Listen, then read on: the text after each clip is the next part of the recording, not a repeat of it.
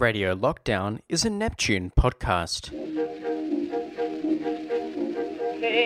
Casey saw all the games, knew the players by their first names. As a woman He was called Katie? wrong all along, good and strong. When the score was just 2-2, Casey knew what to do. So just to cheer up the boys, she knew, she made the gang sing this song. Oh, it's okay. I thought that was going to be really dark. Told you it was weird headspace. It's alright, she just suggested some singing. It's fine. Oh, that's good. Okay, cool. Yeah, everything's okay. Don't worry about Katie, she's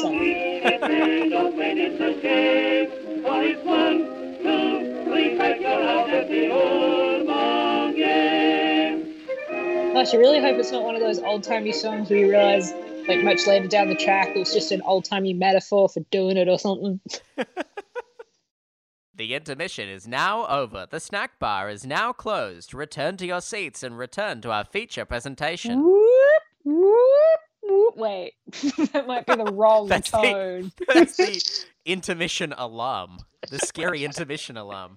Yeah, you go get back to your seats. Do you not get terrified when the dingy noise comes on at the theatre?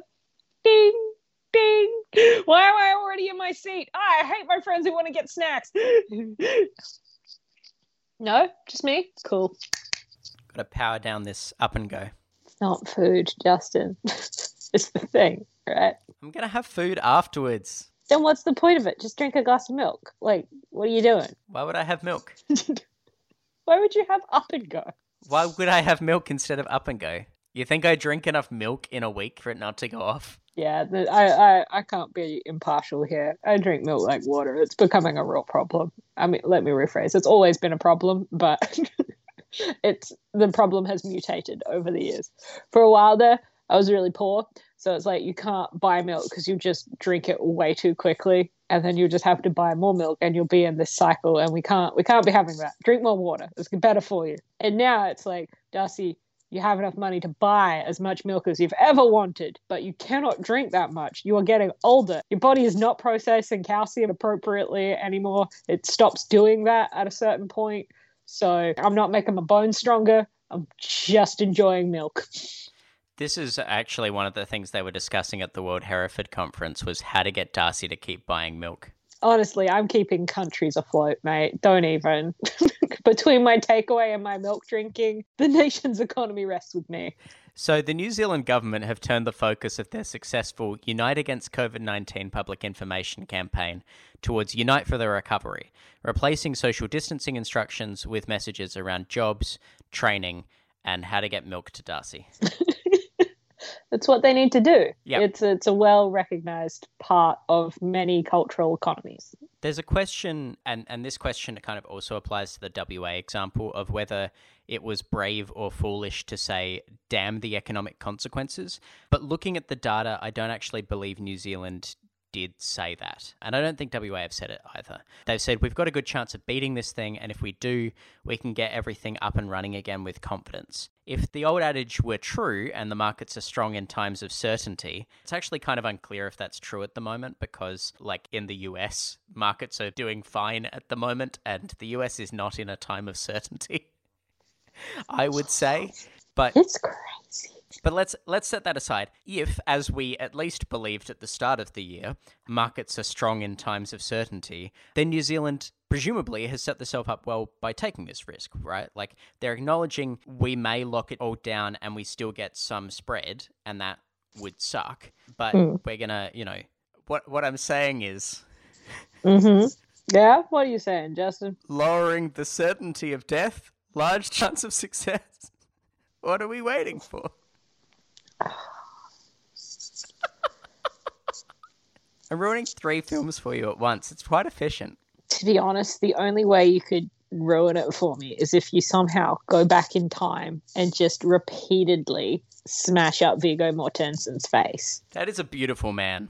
I know, right? Also, fun fact. So when we were in New Zealand, we did basically a tour of Middle Earth. We were like, yeah, cool, tell us about New Zealand. Well, JK, what happened in the movies here? So due to that, I have a lot of facts about the making of it, which I don't necessarily want to have, but now I need to share with everybody that I've ever met. Share them all on this podcast. The reason that they got beautiful Vigo to be the most perfect Aragorn. Initially, Stuart Townsend was cast, but he was stirring up trouble with the younger lads, the hobbits. Little Frodo, barely 18, such a baby.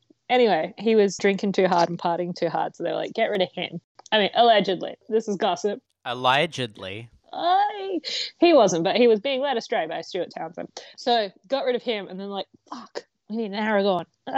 Peter Jackson's lovely wife had the best idea of all. She's like, hey, I just watched the Sandra Bullock movie, 28 Days. It's one about her in recovery, so it's not the Danny Boyle Rage Zombies. Ignore that, but it's got 28 days in it somehow. She's like, there's a guy in there who irons a shirt. You need to see him. And I've gone back and watched just that scene, and yeah, she's right. You should watch that man iron a shirt. It's real good. And you should cast him in a multi-million-dollar movie. And he nails it. The film you're thinking of is Miss Congeniality. It's really not. Speed. Not that one either. In between Speed and Miss Congeniality. That's where I'm pitching this timeline. The Prince of Egypt. Oh, why are you just... Practical magic. Hang on. I'm going to look it up. It's a movie made in 2000. It's called 28 Days. It's a drama comedy. He's a co-star of the film. You made it sound like he was barely in it. Well, to be fair, I haven't gone back and watched it. I have watched just him ironing a shirt. You know what he is in that film? He's a famous baseball player. Callbacks on callbacks on callbacks. Take me out to the ball game. That's wild. Well, that sounds like Ms. Peter Jackson knew what she was talking about. Now I have to find out her name. Please. Give me a minute. It's important. Welcome to the Googling shit show. Fran Walsh is her name. She's very important. She was a partner in the filmmaking. She's not just his wife. She co-wrote the films. Exactly. Okay, Fran Walsh, important Killing person in her own right. Yes, that's why I had to look up her name. I'm not a terrible person. Oh, I see. Yes, Ms. Peter Jackson herself, whose name appears in the credits of all the films, which is why I remember who she is, because I watched all of them yesterday. And then, instead of sleeping, I wrote puns. Thank God, Dominic West is in this movie. Should I rewatch this movie in its entirety? Okay, focus. Alan Tudyk, I'm focused. Let's both commit to rewatching, and by that I mean watching for the first time the film 28 Days. Before then... Steve Buscemi? Oh, no, I'm super focused. What? Yep, before then, we'll have another chat about economies and Australia and New Zealand. While almost every economic indicator in New Zealand remains in the red, many are improving week over week. Business confidence is improving, and building works are expected to return to normal. While many people continue to apply for unemployment benefits, wage subsidies have dramatically reduced, and retail spending has returned to above March levels. For now, the way to New Zealand is shut.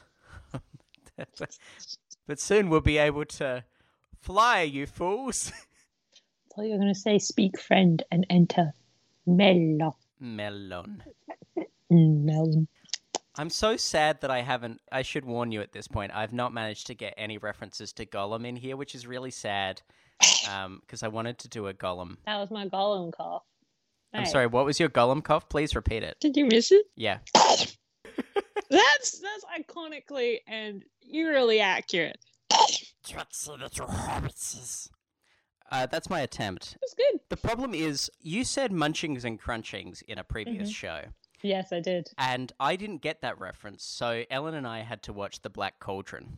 Oh, I'm so happy. How weirdly perfect is that pig? That pig is spectacular. It's so goddamn cute. I love that pig. But of course, munchings and crunchings is Gurgi in that film. And it is somewhere between Stitch, which is a bit of a higher one, and then Gollum, which is it's very guttural and throaty. And it's kind of weird that Andy Serkis has said that his Gollum is not based on Gurgi, because having now seen that, how? They're so similar, but I suppose maybe they're just both based on book Gollum.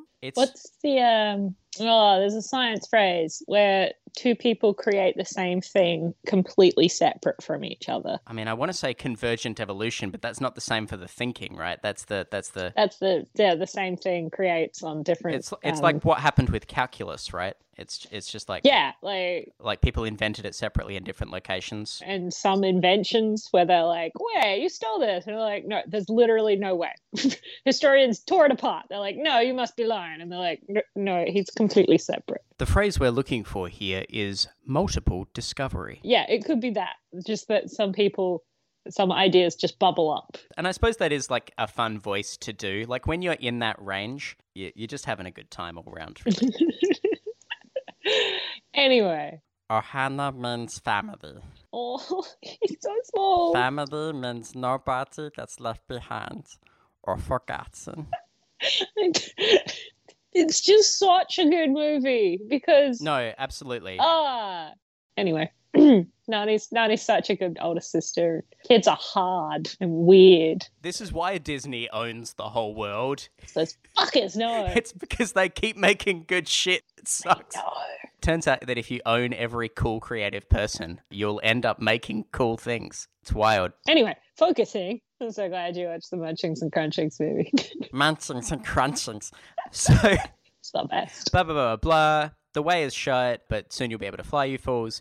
As Australia works to suppress the virus, its elimination in New Zealand might allow for the creation of a regional travel bubble with Australia, as well as Pacific countries free of COVID-19 like Samoa, Tonga, Fiji, Papua New Guinea, and East Timor. As ANZ New Zealand's chief economist Sharon Zollner told the AAP, there's a tourism-sized hole in our economy, referring to New Zealand. Mm-hmm. International tourism accounts for 5% of New Zealand's gross domestic product, and while regional tourism won't fill that hole, a large amount of tourism in New Zealand does come from Australia, and any at all might provide some much-needed relief for the sector. While a travel bubble may allow Australians to compete with New Zealanders for New Zealand jobs, it will also potentially allow New Zealanders access to recovering Australian markets. So that kind of back and forth will stimulate both. It will be good for both economies because we don't have everything that New Zealand has, and New Zealand doesn't have everything that we have. We have some pretty cool stuff. They might want to have a look at it. It's almost like trade can be good for economies.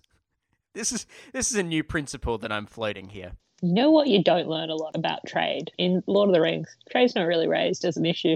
Not really. I don't think that's true. I think there's trade in Lord of the Rings. Explain yourself. Well, they talk about the, I guess... It's not really a focus at any point. It's not like, the prequel Star Wars where they're like, a trade delegation, blah, blah, blah, blah, blah. They're going into the Senate. No one's doing that. Yeah. I mean, I guess it's more that... No one's sitting down between Rohan and Gondor and going, guys, we have gutted each other's economies by not talking. They're all, the watchtowers are lit. War. Woo! Yeah, I suppose people hate each other enough that different groups of people have learnt to thrive on different stuff they have because they're so anti-sharing it with anybody. But I suppose that is kind of where some of the people have developed their power is like by traveling between cities and bringing strange curiosities from other lands and stuff. That's why Gandalf is cool, right? Because he can bring, like, as well as he does magic. I mean, yeah. It's magic. But he also, like, brings fireworks. Does he make the fireworks himself? I thought the fireworks were just brought from elsewhere. I don't know, but by gosh, do I know some people I'm going to ask once we're done here. Yeah. It's not just the internet like normal. I'm going to ask some actual people. At the very least, border control and military defense is the films. So certainly controlling borders, making decisions about when you should allow people to go places, it was a relevant franchise to watch. I've got some mates who their arguments about the prequels of Star Wars. They talk about, I'm kind of interested in the trade delegations. What's going on there? And they turned out to be big history nerds. No one is shocked by that. Read Dune. Just go read Dune. They are. And the thing is, that was on the weekend, right? We went to a beach location. Don't know if you know this. It's very cold outside, Justin. I do know this. We did actually go for a brief swim. But also, someone brought Dune, the board game. Oh, my goodness. I've heard about this board game. Fucking mess. I was napping, so I was in and out of it. And every now and again, I'd pop my head up and go, who's winning? And you can imagine how successful that as a statement was, because it's one of those really complex games where like someone's really down on their gold, but they have soldiers behind them. And then now I want to say worm. Yes, the worm might be coming. The worm turns, Justin. It could have fucked everything up. Much like an Australian political debate from the 90s. The worm is the deciding factor. That is a niche reference for no one. Anyway, trade. Well, because it's so important that the spice can flow, we may end up in a weird position where Australia opens up its national borders before certain Australian states open up their state borders. New Zealand Prime Minister Ardern has said that neither Australia nor New Zealand are ready just yet, noting concerns about recent cases of community transmission in Victoria at time of recording. We're starting to get to the bits of this that are right now, so might change. I'm now going to start saying at time of recording about stuff. But as she's said elsewhere, this isn't in relation to this, but she's said elimination is not a point in time, it's a sustained effort. And you can understand why Ardern would be reticent to risk the nation's new gold status of a sort, especially going into winter when the virus will potentially be stronger. People's immune systems are compromised for other reasons. It's also unclear whether Australian states that match New Zealand's elimination status would be looking at waiting the 14-day quarantine to enter the country or be looking at quarantine-free entry. That is kind of a further question. But New Zealand has put itself in a strong place should the virus crop up again. Ardern's deputy Prime Minister and I think Foreign Affairs Minister Winston Peters has contradicted Ardern and backed direct flights between New Zealand and Tasmania, saying, quote, "Let's not restrain the movement between our two countries based on the slowest state in Australia."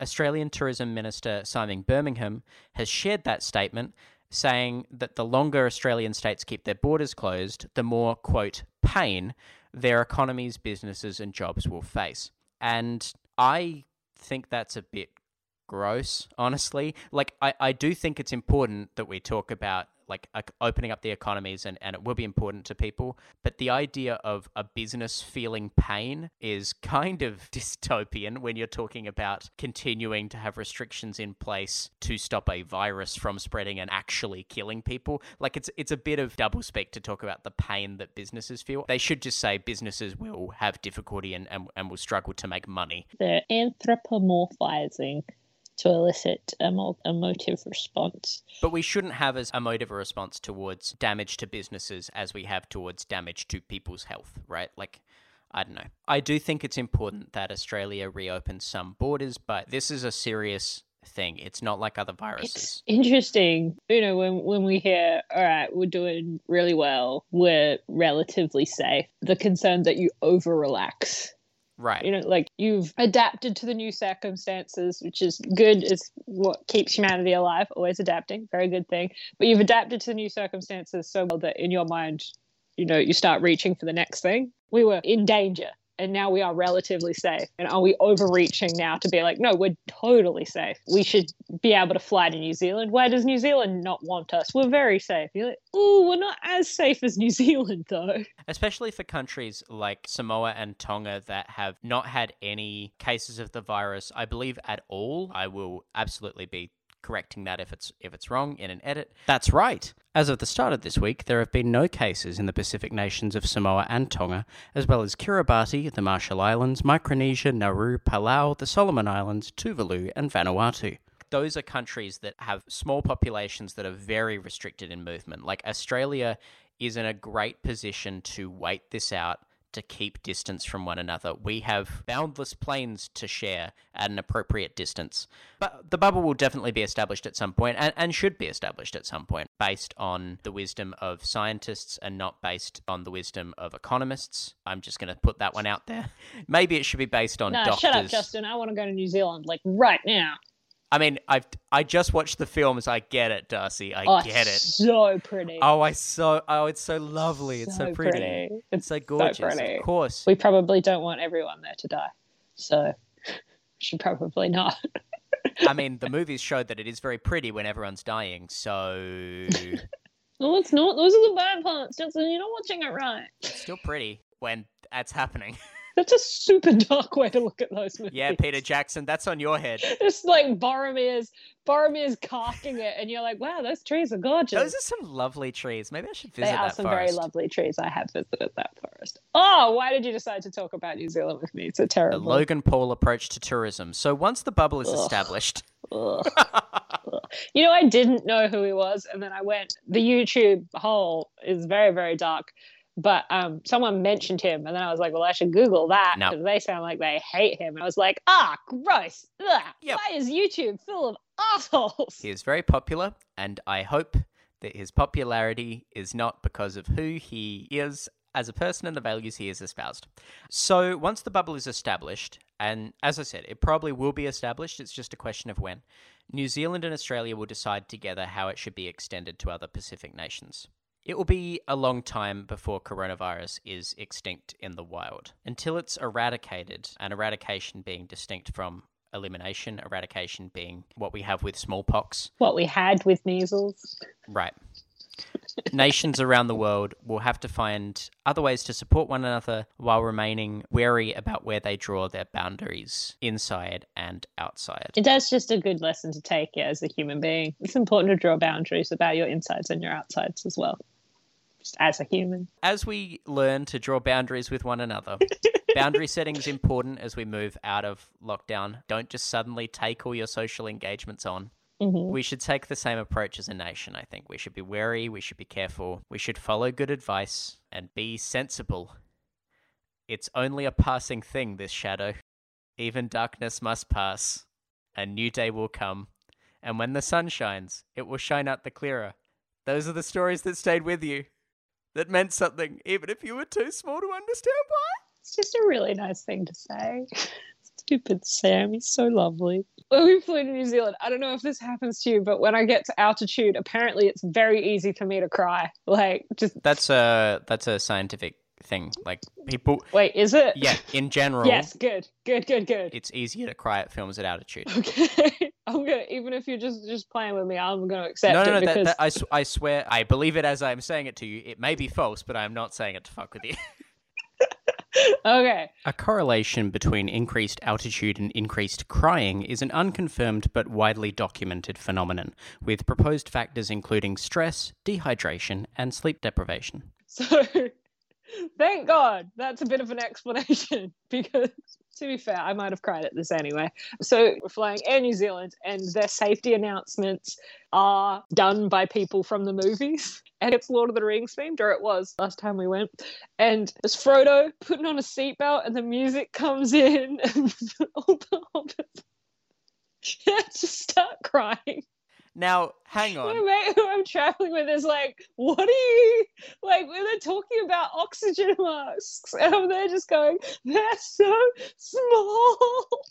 Now, Darcy, generally those announcements are very early in the flight, so you would not be at the altitude.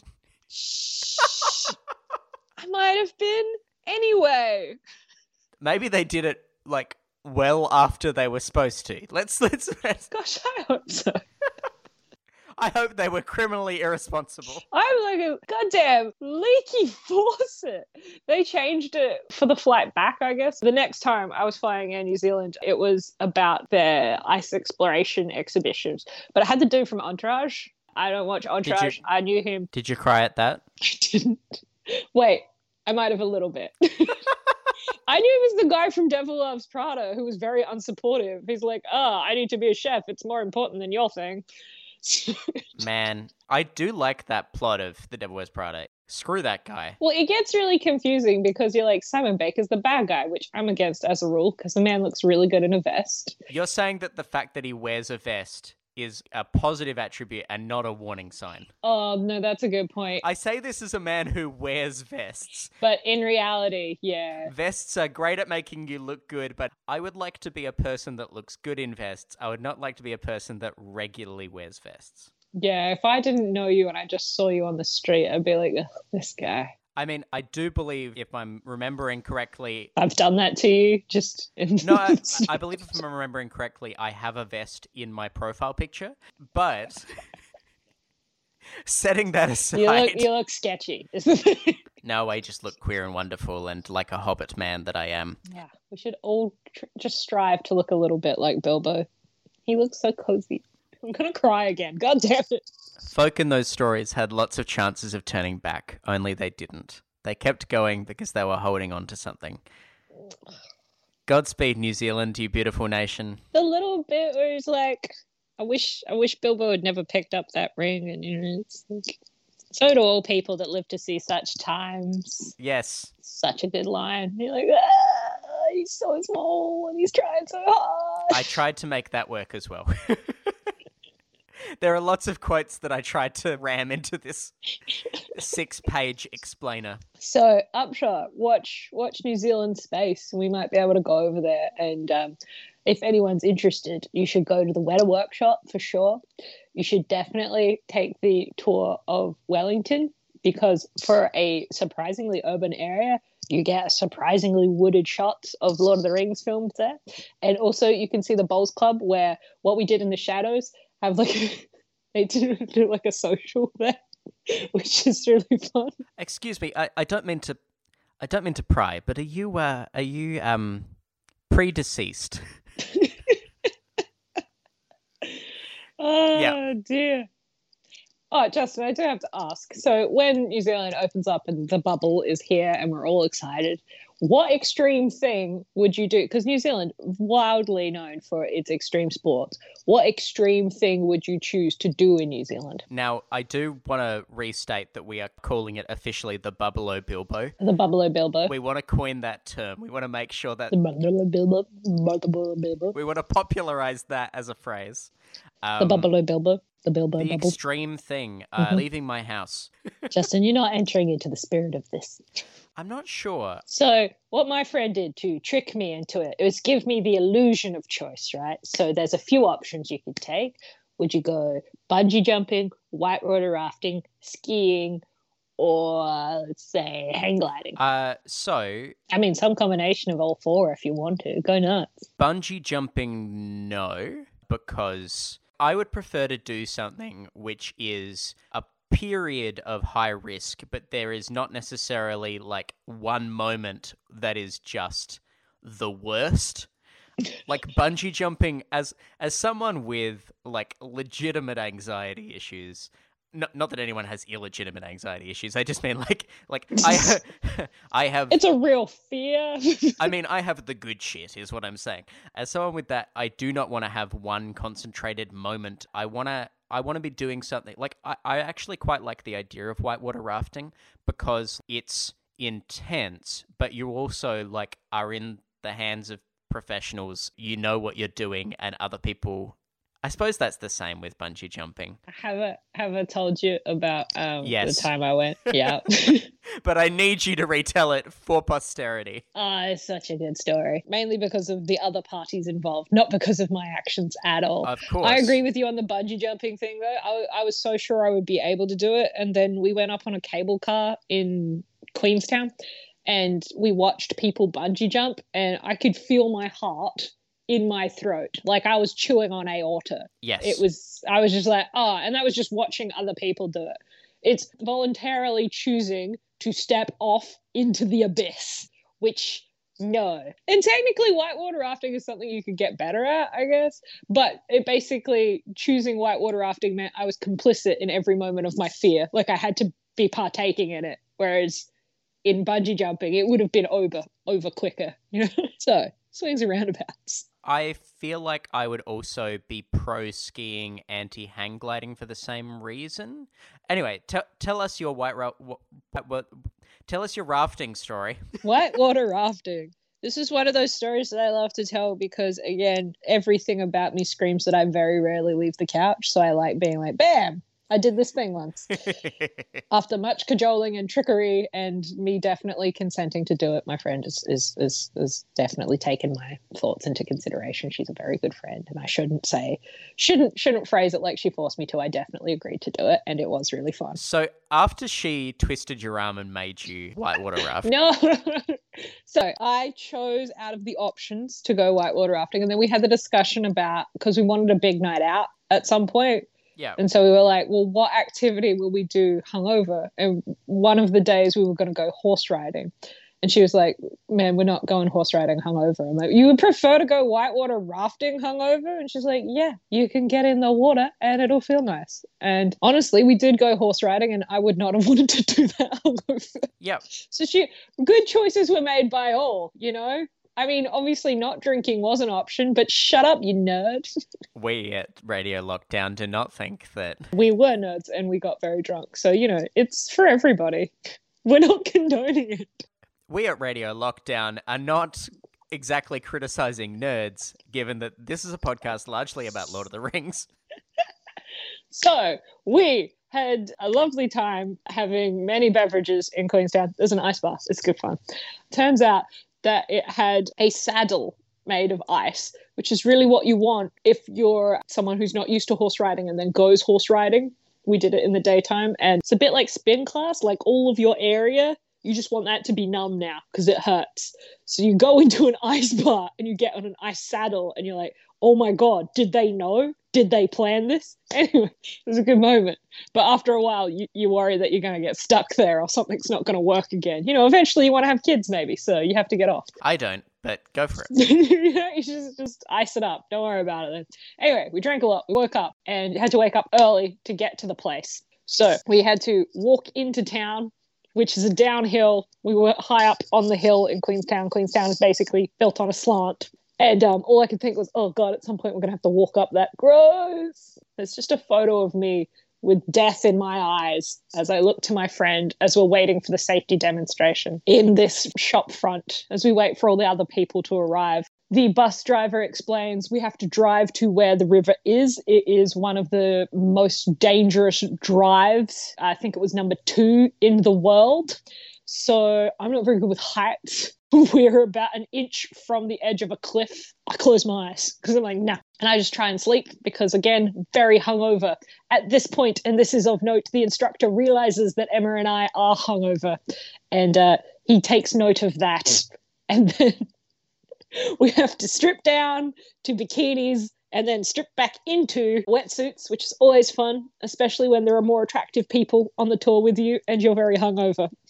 You know, it's just the best. It's exactly what you want to do. So far, you've told 2 stories of your travels on the podcast. This and the Looney Duke. The Looney Duke. I did cut most of that story, but I'm just going to... I know, it was amazing. Everyone just imagine that this story is that story.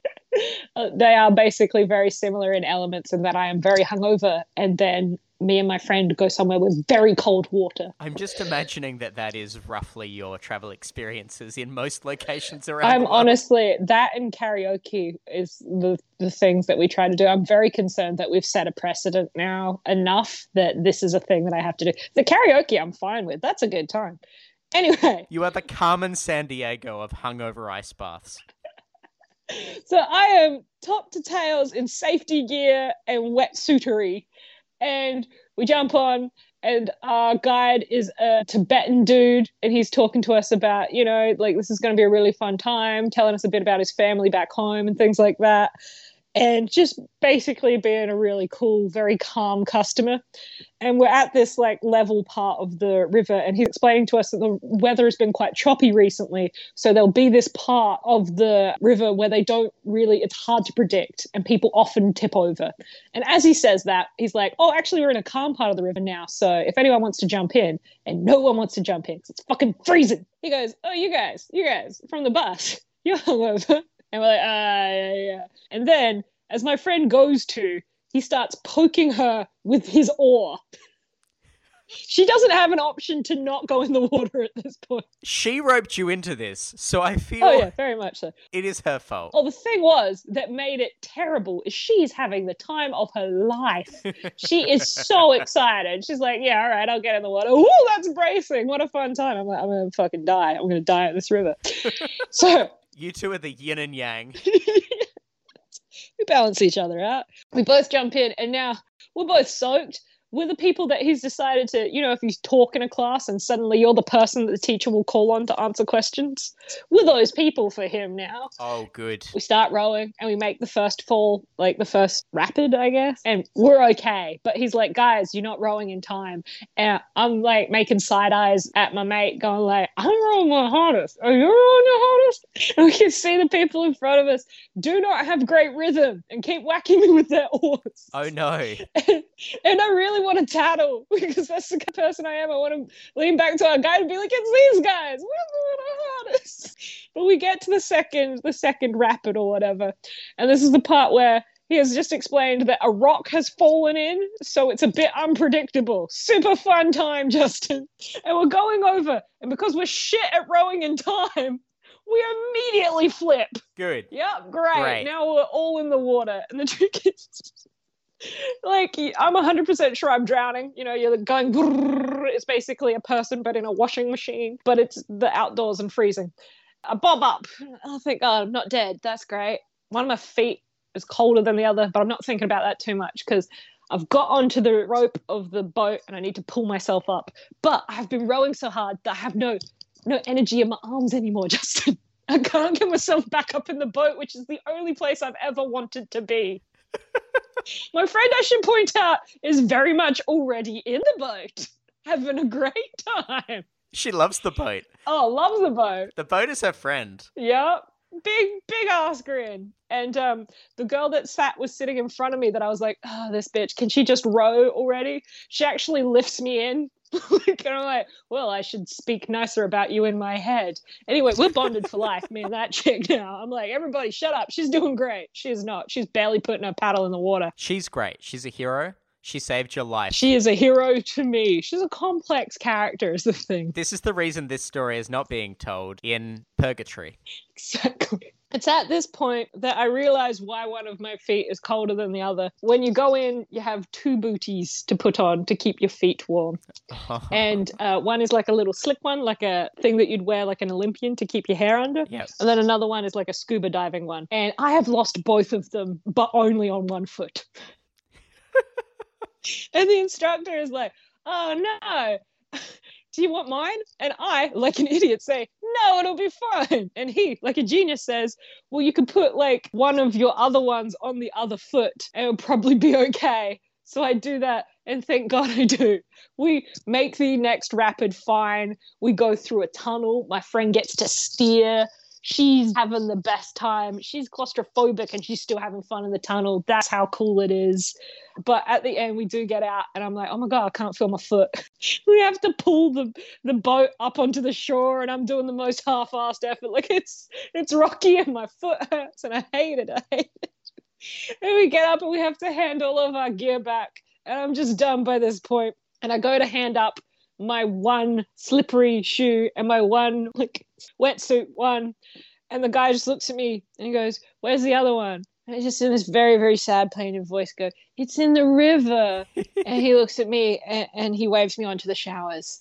And it's at that point when I realized me and Emma didn't bring towels.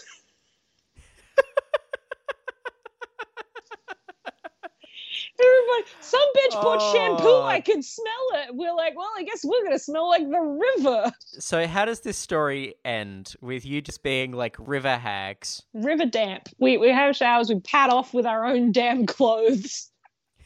we hobble off up the vertical Queenstown topography to find our car. It's beautiful. Queenstown is gorgeous. I was looking at photos of it because that's, again, where the World Hereford Conference was held. Yes, and what a beautiful conference it would have been. I can imagine. Apart from the infections. They had, like, extra tours where you could do things like go whitewater rafting. I was looking at it. Oh, I would recommend. I have that exact image in my head, but it's a wild experience.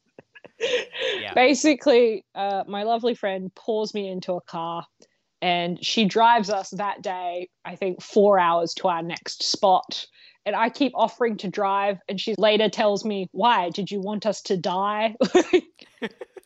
In my mind, I'm going, if she is as tired as I am, we definitely need to be switching drivers. And she is looking at me going like, no, man, I'm good to drive. Going like, wow, that she wants us to die is like the only explanation for that. But I don't think she was as tired as you are from the Oh story that no, you just she told. definitely wasn't. She was energized by the river. Well, you can be energized too in New Zealand when the travel bubble opens up. That's great. Do not let any of what I've just said deter you. New Zealand is a beautiful place, and whitewater rafting, if you're like a normal person, you would enjoy that. And I enjoyed great patches of it. I did. We talked in the last episode where we caught up about how dangerous bubbles have become, but we've come up with a beautiful, lovely, positive bubble, and you can see even more bubbles if you go whitewater rafting in New Zealand. Ah, dear. And yeah, it's real cold now, so ideal time. Oh, there's glaciers and it's melting. So guys, you got to go see the glacier. Like, it's not going to be there forever. Things are fucked up. Go see the glacier.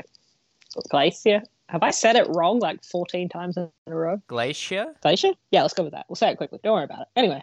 Luckily, we haven't spent too long on it, so. You'll cut that, right? No. You prick. It's all in the show. No edits this week is what I'm hearing. No edits this week. Well, it will be. I'm imagining I'll edit it in half because we've chatted for a while, which is lovely. I absolutely wanted this to be a two-parter. I think that comes to the end of our New Zealand section of the show. We can still talk about New Zealand for the rest of the show, but what would you recommend? What do you think is something that's going to pick up after coronavirus or because of coronavirus in the coming weeks? I bought some booze for my mum. I'm making us sound like alcoholics. We're not. It's a fancy wine that she likes, so I bought her some. You weren't making you sound like alcoholics until then. Okay, I bought a special treat for my mum. Whatever it is, undisclosed. And no, that makes it sound even sketchier. I bought a mystery treat. Woo! The ambrosia of the gods. I bought something boring for my parents. I took it back for them and I gave it to them. And for my troubles, Mum paid me for it, but she paid me in cash. And she said she was giving me cash like she was doing me a favor. And you're getting money. You don't want to say, actually, could you just bank transfer it? Because, old people. But I got back, she put it in my hand and I'm like, why would she give me this worthless paper? Everything is, it's no paper transactions. It's just bloop, bloop, pay waves. You don't have to touch anything. Yeah, I mean, everything paperless. Gift cards, maybe. Maybe gift cards are going to pick up because you can't give cash so much. This is true. So that was my thing, is that any bank that, does the sneaky with the cashless transactions will likely be suffering. Remember, there was something they were talking about limiting cash purchases. This is before Rona, so it was like they were limiting cash deposits. They were now banning cash deposits of more than $10,000. I don't know about cash transactions, but that was a policy that was brought in to prevent money laundering. Which sounded reasonable, but then there was some backlash to it, and I couldn't quite get around all of it. But yeah, no one's using cash anymore. Doesn't rule everything around me. I think it was simply because it forced money does, not cash. I think the objection was more a matter of principle, because it's basically like, if to go cashless, that means you need to put your money with a major financial institution. So it's basically like, on principle, you can't go off the grid and be wealthy. On principle, you shouldn't create a law that says everyone has to have their assets with a financial institution. Like that feels like a weird law to pass. I don't know. I think that was the objection. All right, Justin, you flat earther. I don't agree with it. I'm just trying to explain what the sentiment was. No, I think it might have merit, because all I was thinking was, man, that's probably going to piss off a farmer. Like, I've not been around people that have been laundering money, but I have been around farmers who sometimes go to sales and they want to pick up a piece of machinery, and sometimes they want to pay for it in cash. And that's because they work for the mafia. All farmers work for the mafia. Oh shit, This is my new theory. I can't remember the right word for it. Not the Yakuza, it's the Italian one. The Camorra. Yes. Anyway, that's a fun, scary word to remember. So my thing was cash. Get rid of it. What are you doing with it? Giving it to me, apparently. It's useless. Do you work with the Camorra? Are you a Camorra-based farmer? No comment. I would never break, man. It's all about the family. Stop asking questions, Justin. Nice farm. Be a shame if something happened to it. I mean, apart from whitewater rafting, which is obviously one of the things that should pick up. Oh, it's going to skyrocket. Well, it's going to Generally, raft rocket. I do think extreme sports. We were talking earlier about how when you have been missing out on doing stuff, you then want to do it 10 times as much. I feel like people aren't just going to want to be out in nature. They're going to want to be like a foot off the ground, having jumped off a bridge with a bungee cord. They're going to want to be really in amongst it. It does feel a little bit like life is on hold currently. Yeah. And then Right. you reckon there's going to be a corresponding call to action, and for us as a generation where we can't really, like, we might have kids, but we're not going to buy property or like Well, no. do serious moves like that. But As a generation, we aren't going to buy property, which is worrying. instead of brunch, we'll focus all of our energy to doing dumb, fun shit. We're already the generation that buys experiences as opposed to possessions. So you think we're going to turn that up to 11? I think so. I think we are absolutely That's going a fun prediction, man. I think so, because when you want to go back out in the world, when you want to stage your interactions and you want to just like gradually do it piece by piece, you don't want to be doing lots of stuff. So you want the stuff that you're doing to be like really big and intense and cool. I'm imagining you will have less get-togethers, but there'll be big get-togethers. And all of them are going to involve Fire. jumping off some sort of surface or setting something on fire, or both. Maybe jumping off a surface that's on fire, maybe setting yourself on fire and jumping off a surface.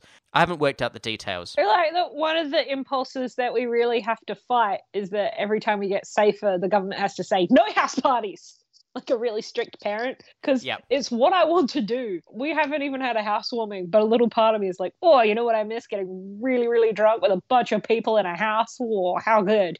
You're like, no, that would be very, very bad. Don't do that. But maybe that is something we will be able to do again. And like when we can do it again, I really think that is going to be like most of the social stuff. Like, we are going to have no social stuff, and then everyone's going to have a party. And you're all invited to my cool party. It's potentially a bad way to celebrate ending a pandemic. Let's do something really risky close together. Let's all celebrate by licking a communal surface. Oh, you know that thing we were talking about the other week when we were like watching new media, oh, not new media, but like watching something, and you're like, oh, how could someone be doing that? Don't they know that that's not safe? Yeah. I was watching something the other night and someone put their mouth, they rested their mouth on a handrail in a club. I was like, that is gross even pre-COVID. What was the emotion being expressed? Oh, they were leaning towards to discuss something with someone. Right. So they were crouching behind the railing and the person was sitting in a seat. So they were sort of like Iagoing them over their shoulder. But Iago is in the parrot. Yes, of course. Not as in advisor to Othello. No, why would he be on someone's shoulder? That's weird, Justin. Anyway, I watched it with my housemate, and we both have this moment of like shuddering, like, no, bad. We had watched these people killing each other. They were having sex with each other. They were doing all sorts of touchy-feely. They kept on having parties. All of that we were fine with, but this one moment where he puts his mouth right up against a railing, we're like, yeah, there will definitely be a return to putting your mouth on railings, having sex, and murdering each other. And this is my prediction for this week. Oh no. So let's see how it goes. Oh no. Context, man. That's bad. Yeah. Yep. Yeah. Uh-huh. Yep. Things are bad. Some things are bad, but some things are good. Let's talk about the things that are good. Okay. New Zealand. Well done, New Zealand. Doing some good stuff. New Zealand is doing pretty dang well. I'm pretty stoked about how New Zealand's doing. And to be able to share positive news with you about a whole nation. Wouldn't it be cool if New Zealand then became a superpower? Like America might be diminishing. China, who's to say what's going on there? If the stellar standout dominating superpower that comes from this is the powerhouse that is New Zealand. Donald Trump was saying recently that he was like rejecting the G8 because it represents like old powers of the world. And we need to be including new powers in the meeting. Maybe he's right for the wrong reasons. Like the US is going to step out and New Zealand is going to step in. Jacinta will just be like, stop this. None of that. What are you doing? No. Until then, we just have to trust that the new leader of the free world, Jacinda Ardern, can lead her country and the rest of us to freedom. It's so much pressure on someone in like a social media age, but it could work, right? It's fine. It's fine. If anyone can, it's Jacinda. Like, I'm sure she has some bad policies because she's a leader in any context. But my goodness, it is refreshing to have someone so competent, so nearby, and just out of reach. Ah, well, them's the break. We're not doing too bad as a country. Our response to COVID is not so bad. Anyway, Justin, we have talked for many a moon, and now I am weary and, quite frankly, in need of a shower. So Well, I gotta wipe these tears away somehow, man. time for a cold shower once again. No, it's so cold. Why? I hate being cold. Did you have any final thoughts to leave us with on the podcast? Missing a week is quite odd. It was lovely to chat with you. It was indeed. What a pleasant time. We should catch up next Sunday, even if we don't do the podcast. That would be lovely. Oh my God, we should go for proper brunch somewhere. Let's do it. And we can exclude our other friends. I was literally going to say, don't tell Tiff. She'll be mad if we don't eat at her house. Let's not tell any of our other friends. All we have to do is hope they don't listen on Saturday. Oh, we've convinced all of them to listen to this podcast. What have we done? No, wait, what if I release this in 2 parts and one of them is like a week later? Ah, genius. I like the idea that we're like, no, Darcy and Justin brunch. Everyone will want a piece of that. Better keep it on the DL. They will. Everyone wants a piece of this action. Get on there, kids. Oh, all right. It was good to talk to you. Brunch Beautiful. next Sunday. Bye. Let's do it. Bye. You've been listening to Radio Lockdown, a Neptune podcast. Let's do the thing. Yeah, how do I hang this up? I was going to hang up, but that was great. All right, bye. Bye.